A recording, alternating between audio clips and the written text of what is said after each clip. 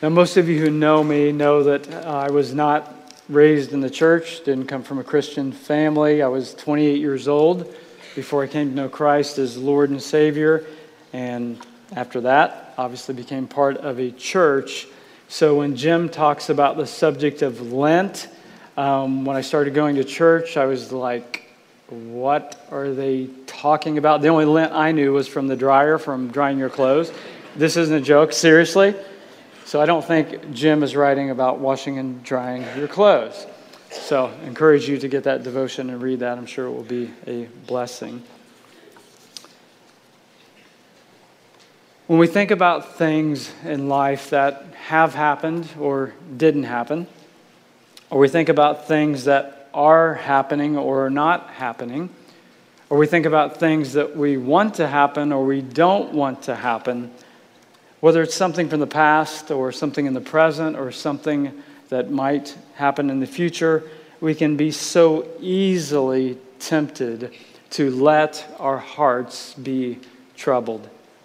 For some time now, through the Gospel of John, Jesus has been telling his disciples that he's going away and that his disciples cannot follow him to where he is going. The one they've been following, the one they have left everything and everyone for, the one who is their hope, is going to leave them. Jesus knew in John chapter 14, verse 1, which we looked at a couple weeks ago, that the disciples' hearts were troubled because he was going to leave them. So what did Jesus do? Well, Jesus told them who he is, and he gave them many promises to encourage them and to give them hope in the midst of him going to leave them. He said the following, "Do not let your hearts be troubled. Trust in God, trust also in me." He said, "I will come again for you." He said, "I am the way and the truth and the life, and no one comes to the Father except through me."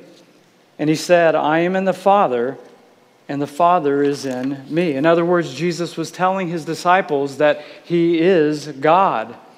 And since Jesus is God, he was indicating to them that he cannot lie.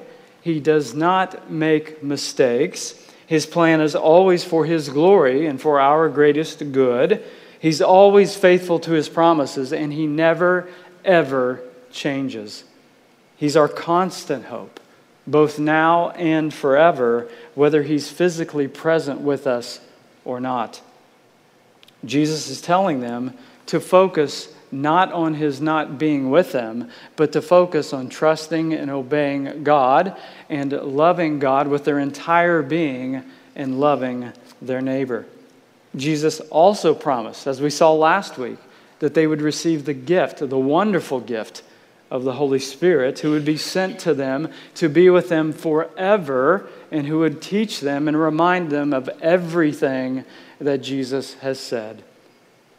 In our text today, Jesus gives his disciples and us hope for a troubled heart. Would you please stand for the reading of God's Word? John chapter 14, verses 27 through 31.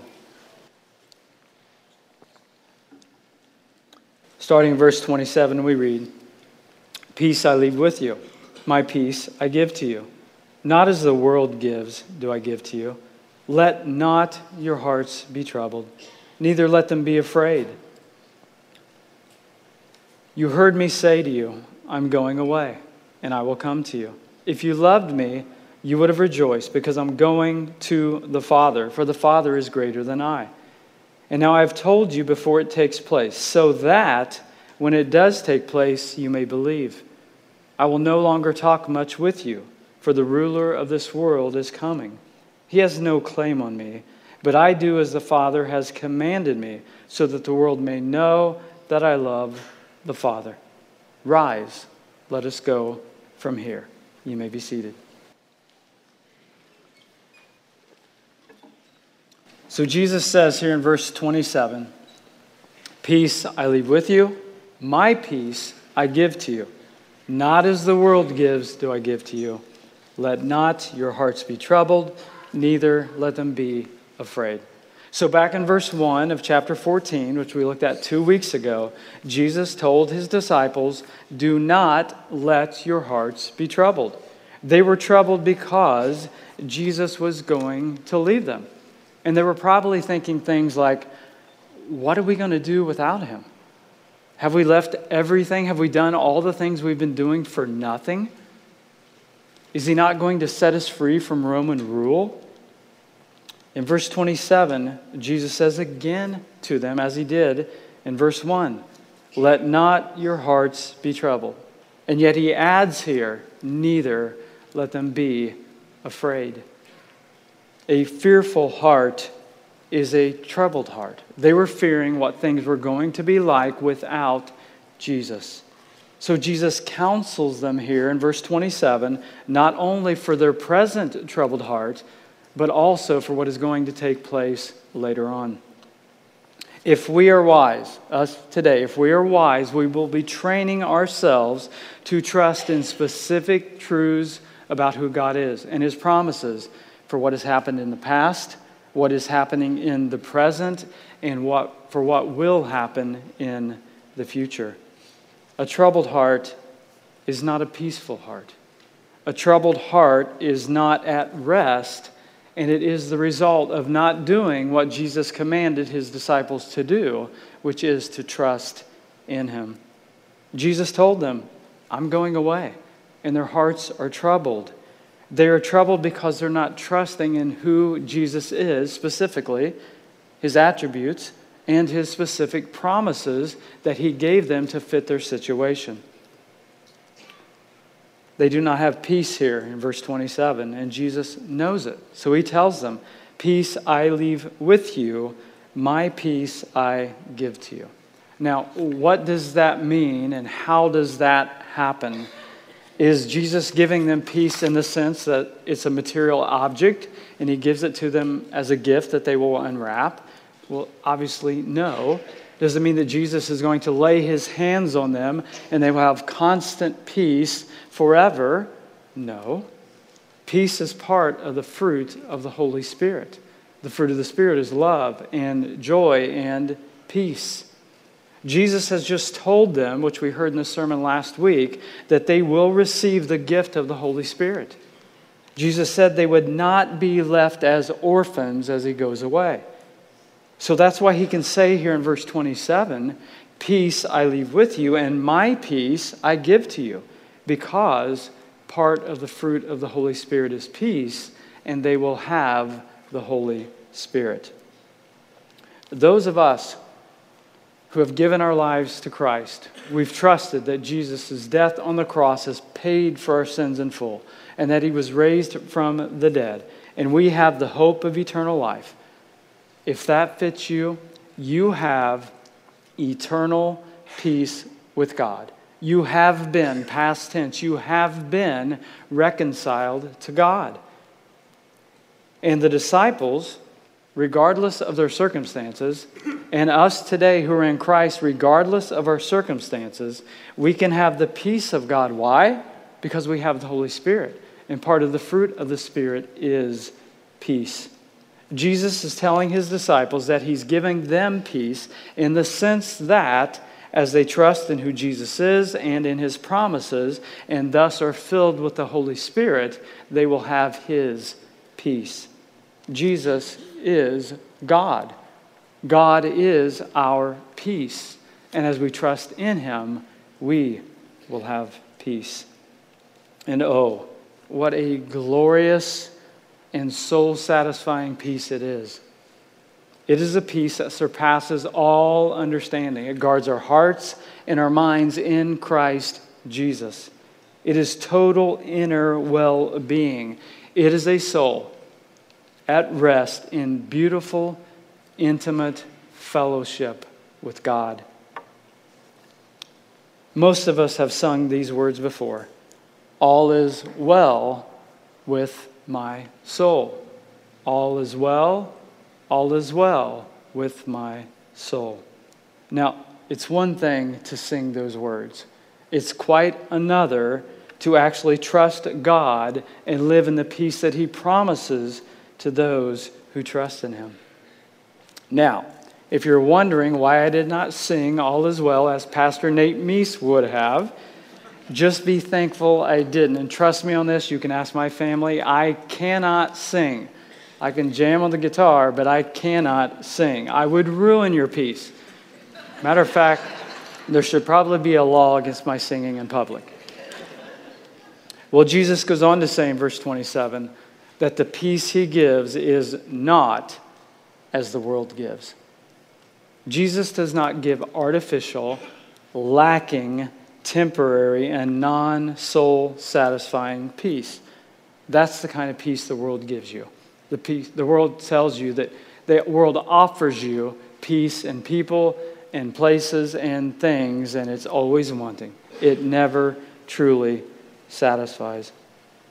A couple of years ago, I was with some of my old drinking buddies who I still dearly love, and one of them asked me in a nice way, a kind way, he wasn't being a jerk.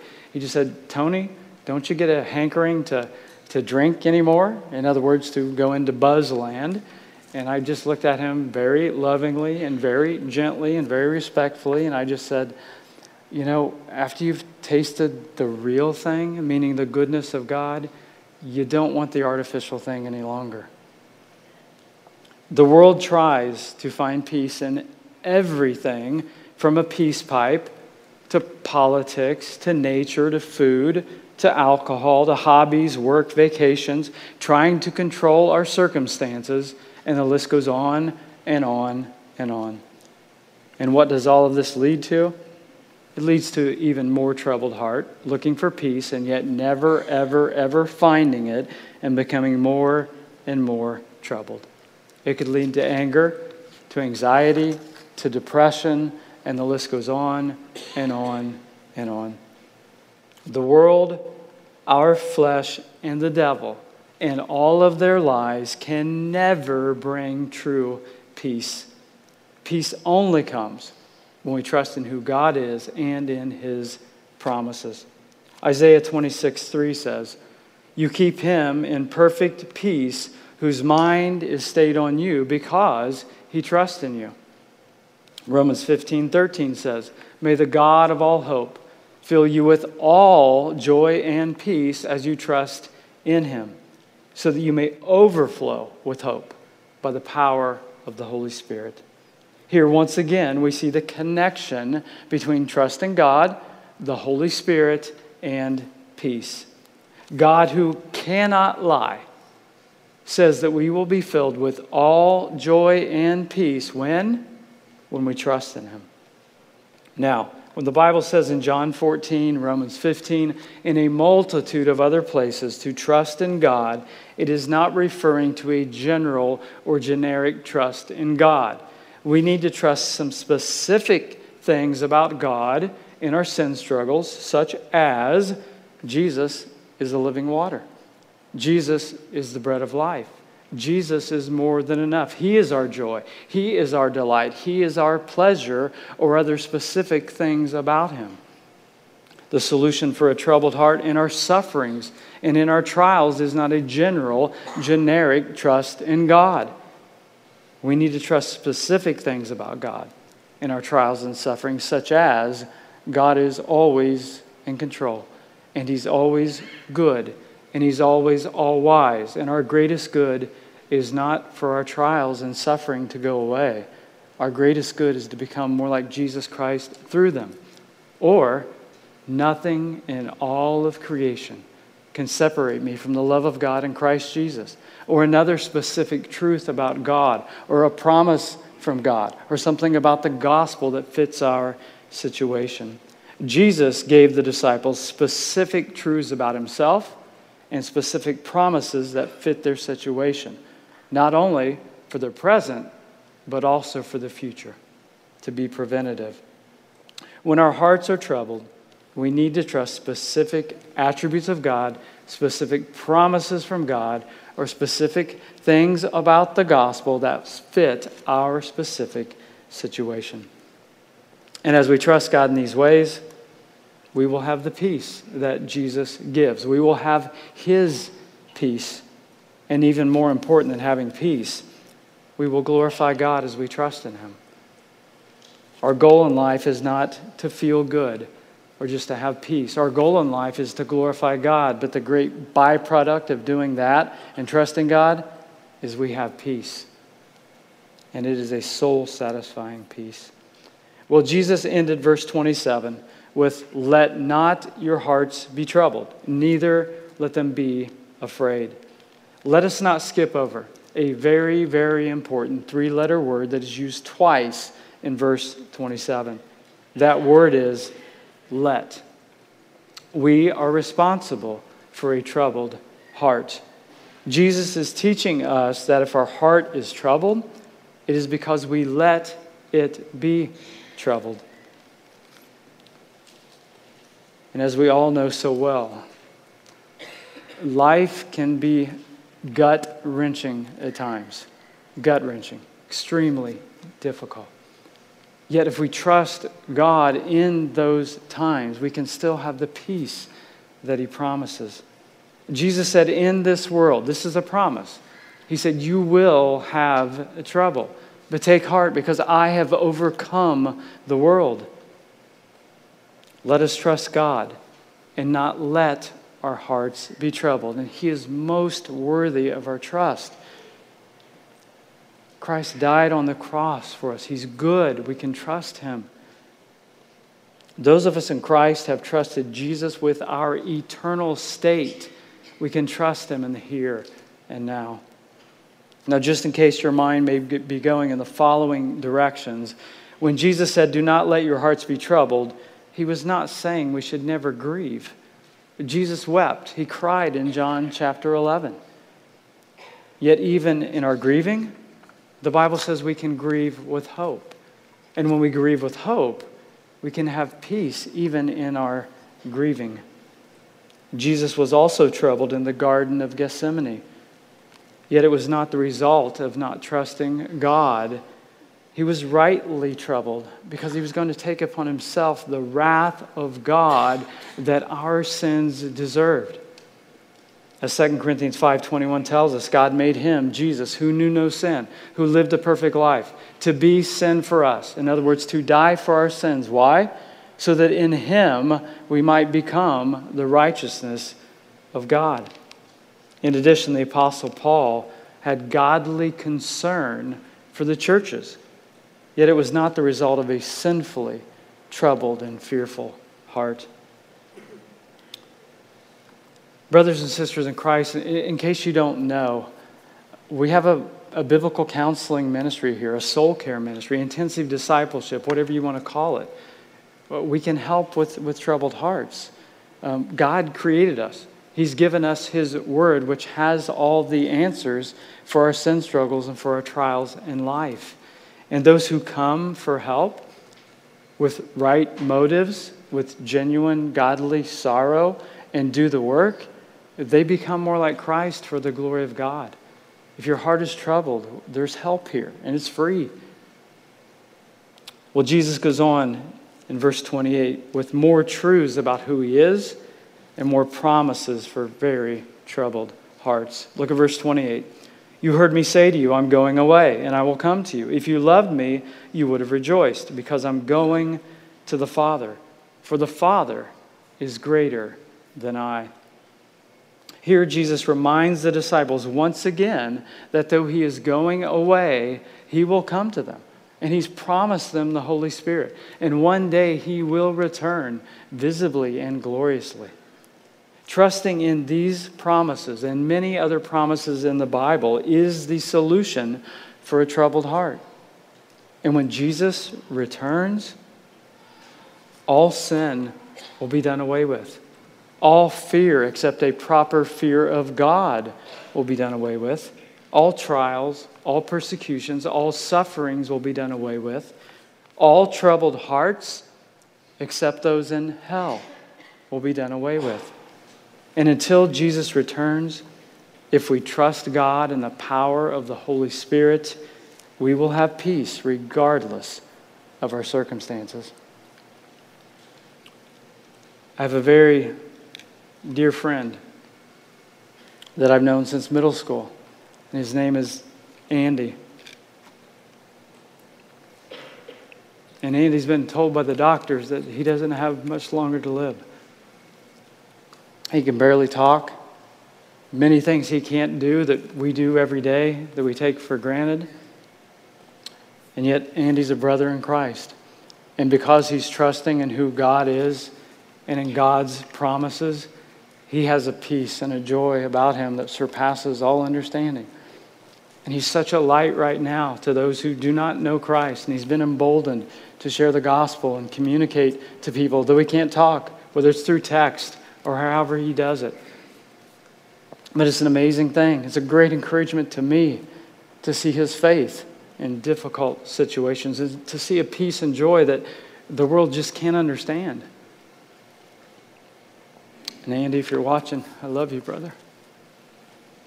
In verse 28, we see a loving and gentle rebuke from Jesus. Jesus said, "If you loved me, you would have rejoiced that I'm going to the Father." Instead of rejoicing for Jesus, the disciples were letting their hearts be troubled. Instead of being Jesus-focused, they were self-focused. If we're honest, we know how tempting and how easy it can be to have a troubled heart. When we're not trusting in God, we are not loving God with our entire heart at those times. When we're not trusting God, we are not, as 1 Thessalonians commands us to do. We're not rejoicing always. We're not praying without ceasing. And we're not giving thanks in all circumstances. When we're not trusting God, we are not, as James tells us, counting it all joy, my brothers, when you meet trials of various kinds, for you know that the testing of your faith produces steadfastness. Jesus tells the disciples they should be rejoicing that he's going to the Father. After Jesus' death and resurrection, the work that he came to do, it will be completely finished, and he will ascend to the right hand of the Father. The disciples were self and situational focused rather than being Jesus focused, and so they had a troubled heart. It wasn't that they didn't love Jesus, but when they weren't trusting in him, they were not fully loving him. Those of us in Christ love Jesus. He suffered and died on the cross for our sins. But the times we're not trusting in him, we're not truly loving him. We all struggle with trusting in God. Yet we can grow more and more and more in trusting him. But to do so, we've got to train ourselves each day. This doesn't happen by osmosis. The Apostle Paul fought the good fight of faith by trusting God daily, and so must we. Jesus ends verse 28 with something that is quite difficult to understand. He says there, "For the Father is greater than I." Now, if Jesus were just a man, that would be not be hard at all to understand. But Jesus is not just a man. Jesus is both God and man. The Bible clearly teaches there is one God who exists in three co-eternal and co-equal persons, and those three persons are God the Father, God the Son, and God the Holy Spirit. So we know for certain that verse 28 cannot be saying that Jesus in his deity, in his divinity, is lesser than God the Father. That would be heresy. John chapter 17 can help us understand verse 28. Jesus says in John 17, speaking to the Father, "I glorified you on earth, having accomplished the work that you gave me to do. And now, Father, glorify me in your own presence with the glory that I had with you before the world existed." Jesus told the disciples they should rejoice that he's going to the Father. And why should they rejoice? He's going to return to the glory that he had with the Father before he, Jesus, created the world. His life, death, resurrection, ascension, and future coming in glory are all part of God's wonderful plan to redeem all things. On earth, in what is called Jesus' state of humiliation, which refers to his humanity, not to his deity, Jesus experienced being tired. He got hungry. He got thirsty. He lived in a sin-cursed world. He experienced the brutality of people beating him and crucifying him on a cross. And he was buried in a tomb. After accomplishing his work through his dying on the cross and his resurrection, Jesus ascended back to the glory that he had with the Father. God the Father did not enter the state of humiliation as God the Son did. And in that sense, in his role on earth, Jesus can say, the Father is greater than I. But make no mistake about it. Jesus will return as King of Kings and Lord of Lords, and even right now, he sits in equal glory with the Father. Moving on to verse 29, Jesus tells us why wise people train themselves with truth for the present and also the future. Look at verse 29. And now I have told you before it takes place, so that when it does take place, you may believe. Jesus has told his disciples over and over and over who he is, and he's given them his promises over and over and over. And he says here, I've told you.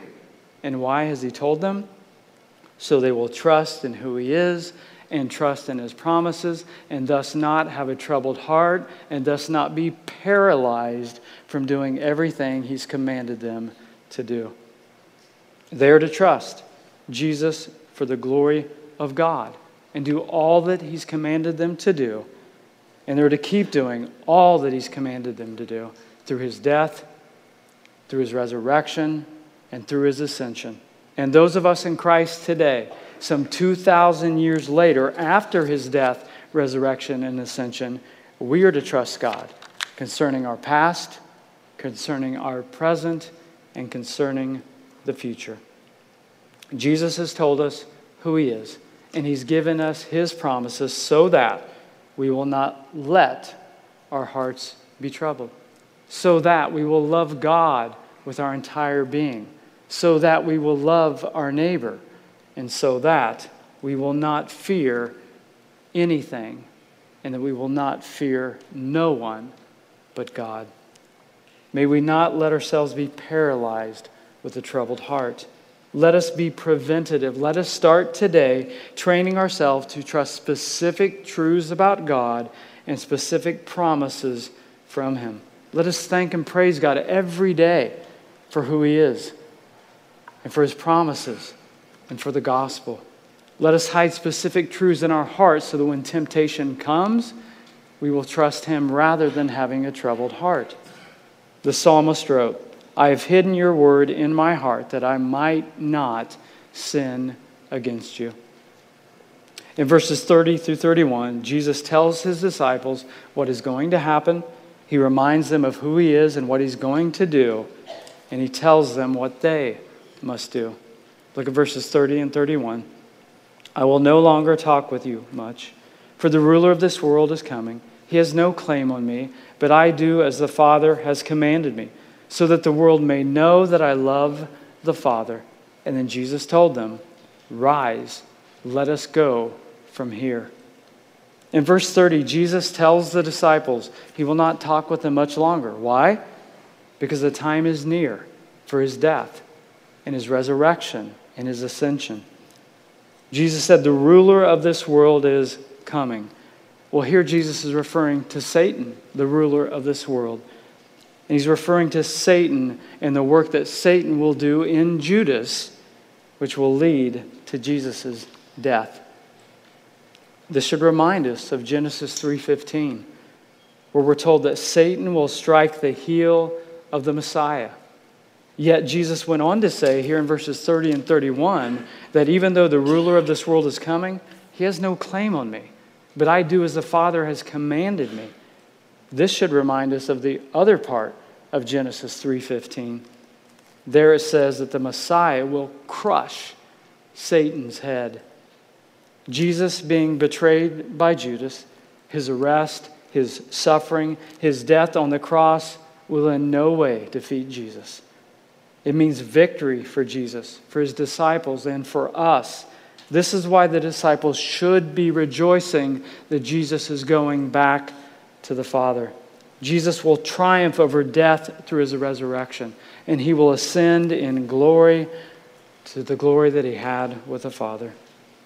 And one day, Jesus will return. Not to mention that God is sovereign and all-powerful, and Satan is not. Satan can only do what God allows him to do. Satan has no claim on Jesus. Why? Because Jesus lived a perfect sinless life. He was a perfect sacrifice, and he was raised from the dead. And you know what? If you're in Christ, Satan has no claim on you. Why? Because if you're in Christ, all of your sins have been forgiven, and God has credited Jesus' perfect life to your account. And if you're in Christ, God sees you in his sight as absolutely perfect. Satan has no claim on you. What God has allowed Satan to do in striking the heel of Jesus, and what Jesus has done in crushing Satan's head, will lead to a great victory celebration. And one day when Jesus comes back, we and Jesus' disciples with our King Jesus will celebrate an even greater victory celebration. This is why the disciples should have been rejoicing rather than having troubled hearts. And this is why we should be rejoicing rather than having troubled hearts. Well, after Jesus said these things in verse 30, knowing what was going to happen, he said in verse 31, "Rise, let us go from here." Jesus is on a mission, and he's not going to let troubled hearts stop that mission. Jesus wanted the disciples to rise from their troubled hearts through trusting in who he is and in his promises. He wanted them to rejoice that he's going to the Father. He wanted them to stick to the mission that he has and is going to give them, which is evangelism and discipleship. Jesus wants us to rise from our troubled hearts through trusting in him and his promises and what he's done through the gospel and what he will do when he comes back. Jesus has given us the very same mission he gave his disciples, which is to go, to share the gospel, and to disciple those who come to know Christ. He wants us to rise in trust and obedience to everything he's commanded us to do, even in times when it would be so easy and so tempting to have a troubled heart. Let's not have troubled hearts, even in our trials, even in our sufferings, even in persecution.